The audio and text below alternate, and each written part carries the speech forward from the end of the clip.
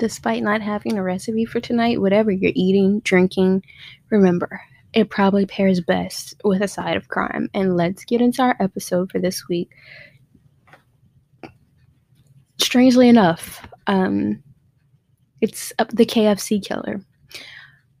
And of course, I would have no recipes on the week that our murderer is named after food. Surprisingly enough, there are two different cases that involve a KFC killer. So maybe, I don't want to say KFC has bad juju, but this is sounding a little suspect. So the first case happened in the Detroit area. The other one happened in Kilgore, Texas, but I'm not going to talk about it this week. I'll save that for another time. In Detroit. From February of 1976 to March of 1977 in Oakland County, Michigan, 4 children were kidnapped, held for around 19 days, and killed. The killer would then go on to dress them in freshly pressed clothing and carefully place them either on a bed of snow or in full sight near the road, which is very strange because a lot of times they placed them in open view of people's homes or just an open view where the public could easily see them, but nobody ever caught a glimpse of who was putting them there. So despite causing the biggest police search at the time, the suspect was never found. A suspect was never found. No one was ever charged with these crimes. The first child was Mark Stebbins. Sunday, February 15, 1976, in Ferndale, Michigan, Mark Stebbins left the American Legion to go home and watch TV, but never made it there. Now, listen, kids are fickle. They get distracted easily, and maybe there's a likelihood that he saw something that interested him, got distracted, wandered off, and would have been home. But that was not the case. 4 days after he disappeared, Mark's body was found 12 miles from his home in a snowbank in a parking lot. He was wearing the exact same clothes he had on the day he went missing, except they were clean and pressed. His autopsy revealed that he had been hit with something and strangled. There were also rope burns on his wrists, indicating that he had been tied up. So after Mark, the killer went on a little hiatus, as far as we know, until December, when he struck again and claimed his next victim. December 22nd, 1976, 12-year-old Jill Robinson of Royal Oak got into an argument with her mother. You know, at our teen years, we all get into arguments with our mother, run off, walk down the road to cool off. Only when Jill packed her bag and ran away, she was never seen alive again after that. The next day, her bike was discovered behind a store located on Main Street. 3 days after, her body was found lying on the side of the interstate near Troy, within full sight of the Troy police station. So whoever took her and killed her was audacious enough to go and leave her body within full view of the police station, and the police never saw who the person was. An autopsy determined, they're making it sound like it wasn't apparent, but an autopsy determined that she died of a shotgun blast to her face. Much like Mark, she was found fully clothed in the clothes she went missing in. Her backpack had been carefully placed beside her body, and her body was placed carefully in the snow. Not long after Jill, on January 2nd, 1977, around 3 p.m., Christine Milik went to a nearby 7-Eleven to buy some magazines. That was the last time she was seen. 19 days later, a mail carrier who was on his rural route found his body. Christine was neatly dressed and strategically placed in the snow. Her eyes were closed and her arms were crossed over her chest. Despite being in a rural area, Christine was in view of several houses. Her autopsy determined that she had been smothered to death. After Christine's death, authorities came to the conclusion that there was a child killer stalking the area. A task force was formed to investigate the killings, and over the course of its time, the task force made about 24 unrelated arrests due to the discovery of a child pornography ring, as well as followed up on about 18,000 tips altogether over the course of the investigation. The next killing happened on March 6, 1977, at about 8 p.m. An 11-year-old named Timothy King left his home in Birmingham with 30 cents to buy some candy. He had a skateboard with him. He was going to a local drugstore near his home. He bought his candy, left the store, and exited through the back exit, which led to a parking lot. After that moment, it seemed as though Timothy disappeared into thin air. Authorities decided to conduct a massive search in the Detroit area since there was another apparent abduction and potentially another murder. TV and newspapers in Detroit reported heavily on Timothy's disappearance. His father appeared on TV pleading for his return. Timothy's mother, Marion, wrote a letter to the newspaper hoping that she would see her son again so she could give him his favorite meal, Kentucky Fried Chicken. The letter was printed in the Detroit News. The night of March 22nd, Timothy's body was found in a ditch on a road in Livonia. He was fully clothed, and of course his clothes had been cleaned and pressed. His skateboard was placed neatly next to his body. His autopsy revealed that he had been sexually assaulted and smothered to death. It had also been found that his last meal, hours before his death, was fried chicken. So whoever was doing these abductions and killings was keeping tabs on the news, was obviously paying close attention to this if he found the mother's letter in the newspaper saying this. And it's almost even like a taunt to her and to the police to feed Timothy that before killing him. Before Timothy's body was found, a woman came forward with information about his disappearance. She described seeing Timothy, skateboard and all, standing outside in the parking lot talking to an older man. The woman gave an accurate description of Timothy, along with a pretty good description of the man Timothy had been talking to and the car he drove. It was a blue AMC Gremlin with white stripes on the side. Thanks to her, the police were able to release a composite sketch of the man and of the car. The profile of the man was a white male with a dark complexion between the ages of 25 and 35, with shaggy hair and long sideburns.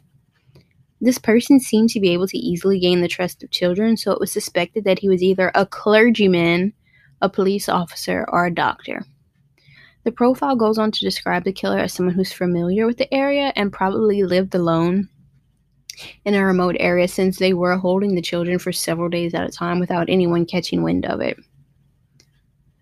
A Detroit psychiatrist named Bruno Danto was a member of the task force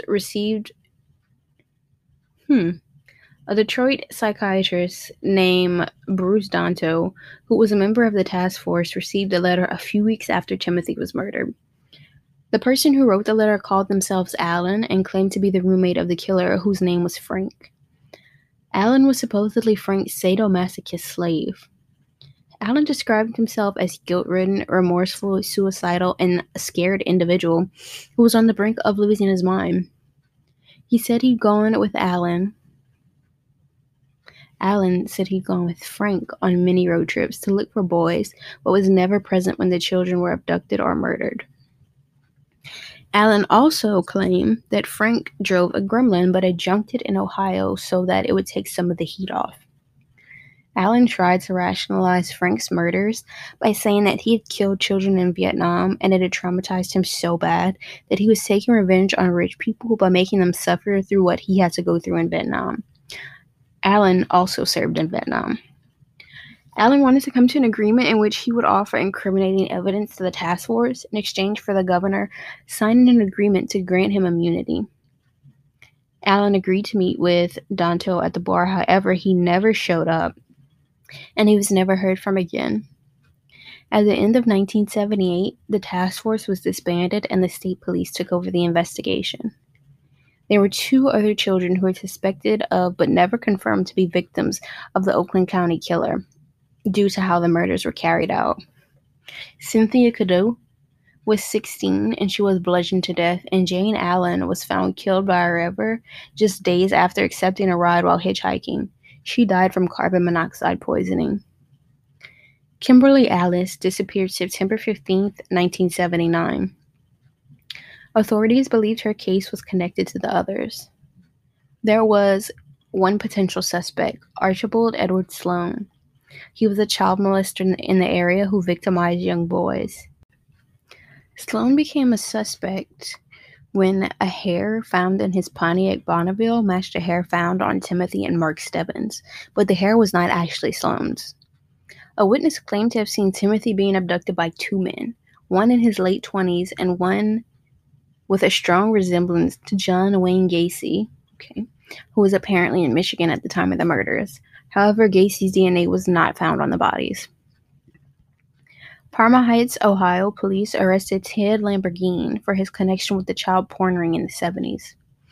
In 2007, police said that Lamborghini was a top suspect in the case.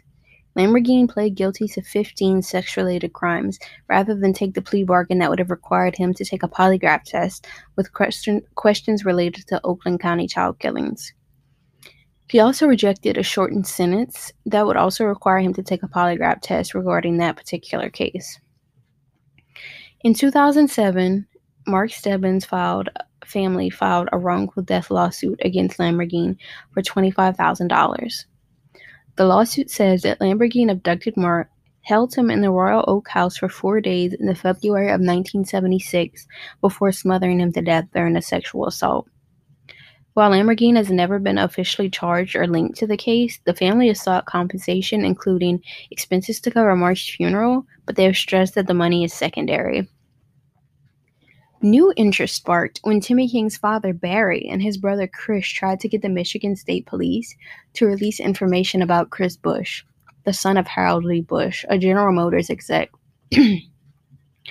Chris Bush was in custody shortly before Timmy went missing for his alleged involvement with child pornography. He committed suicide in the November of 1978. However, there was no gunshot residue found on him and no blood spatter. 4 shell casings were found in his room, and he was also wrapped neatly under his sheets. There was a single bullet hole between his eyes. No blood and blood-stained ligatures were found in his apartment. As was a hand-drawn image resembling Mark Stebbins screaming, which was pinned to the wall of the room in which he committed suicide. There was no confirmed activity from the killer 20 months before Bush's death. Police reports that were obtained by Barry King provided new revelations, including DNA of new suspects and a bloody rope at the scene of Bush's death. Timothy King's sister, Catherine Broad, kept an archive as the case grew. After extensive research done by the family, they released a documentary entitled Decades of Deceit.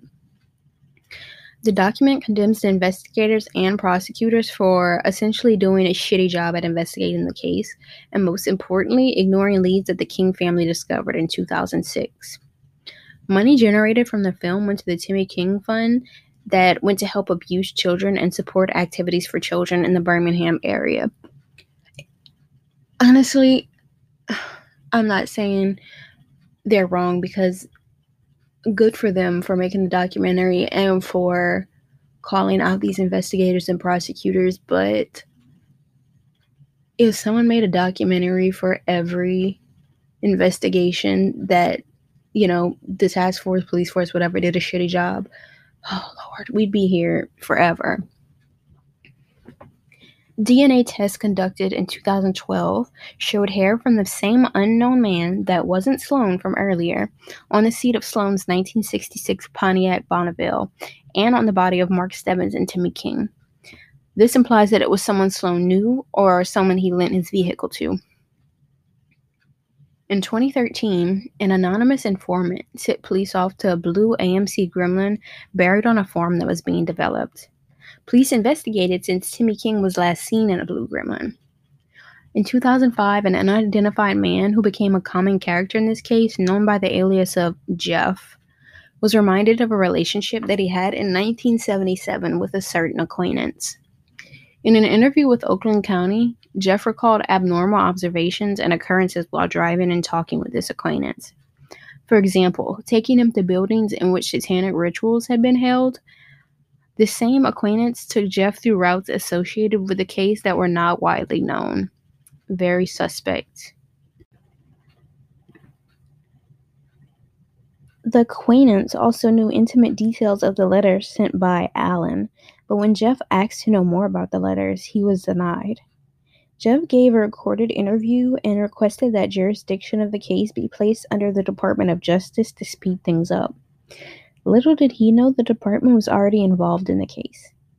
His requests were dismissed, and as was his request to review the letter from Allen. So this is just some random guy who kept inserting himself into the case, which tends to be something that guilty people do. The prosecutor, Jessica Cooper, said that their interview was him rambling, basically, blaming the Oakland County killer on pagan holidays and Wiccan rituals. Jeff stayed in touch with Deborah Jarvis, who was the mother of one of the victims, Christine Milik. He claimed to be on at least a dozen investigative teams and involved with the case and could identify the perpetrator of the crimes, but couldn't name which law enforcement team he worked with.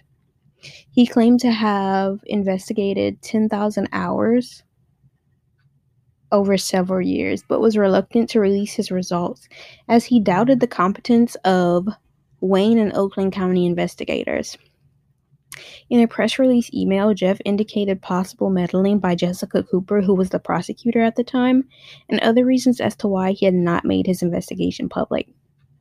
Jeff's investigation allegedly solved the murder, but no one was ever brought to justice. However, Jeff refused to identify the culprit unless the authorities divulged crucial information, which Jeff requested during the initial phone questioning in 2010. He wanted to positively confirm the identity of his suspect using the police evidence before proceeding further. In 2012, Jeff presented his findings to a select group of Detroit journalists via cell phone. To preserve his anonymity, he insisted that his phone interview not be recorded. According to Jeff, there was a total of approximately 11 to 16 victims, significantly more than the 4 officially confirmed victims. Jeff claimed his team found a number of similarities among the cases that were highly unlikely to be purely coincidental. Based on this information, there was an attempted lawsuit against the Oakland County authorities for $100 million, citing mishandling of the investigation and demanding Cooper's resignation. The lawsuit alleged a cover-up of conspiracy and obstruction. There was a website that solicited donations and offered a copy of Jeff's report for a donation of $1,500. The families of the victims and Cooper claimed that Jeff was attempting to profit off of their distress, which is certainly what it seems like. But this case was dismissed in March 2012 for lack of evidence. So it does, to me, in my humble opinion, sound like this random weirdo is trying to profit off of these people's grief, and also just a little suspect that he keeps inserting himself into the investigation whenever he has no horse in this race. But I mean, what do I know? Let me know what you guys think.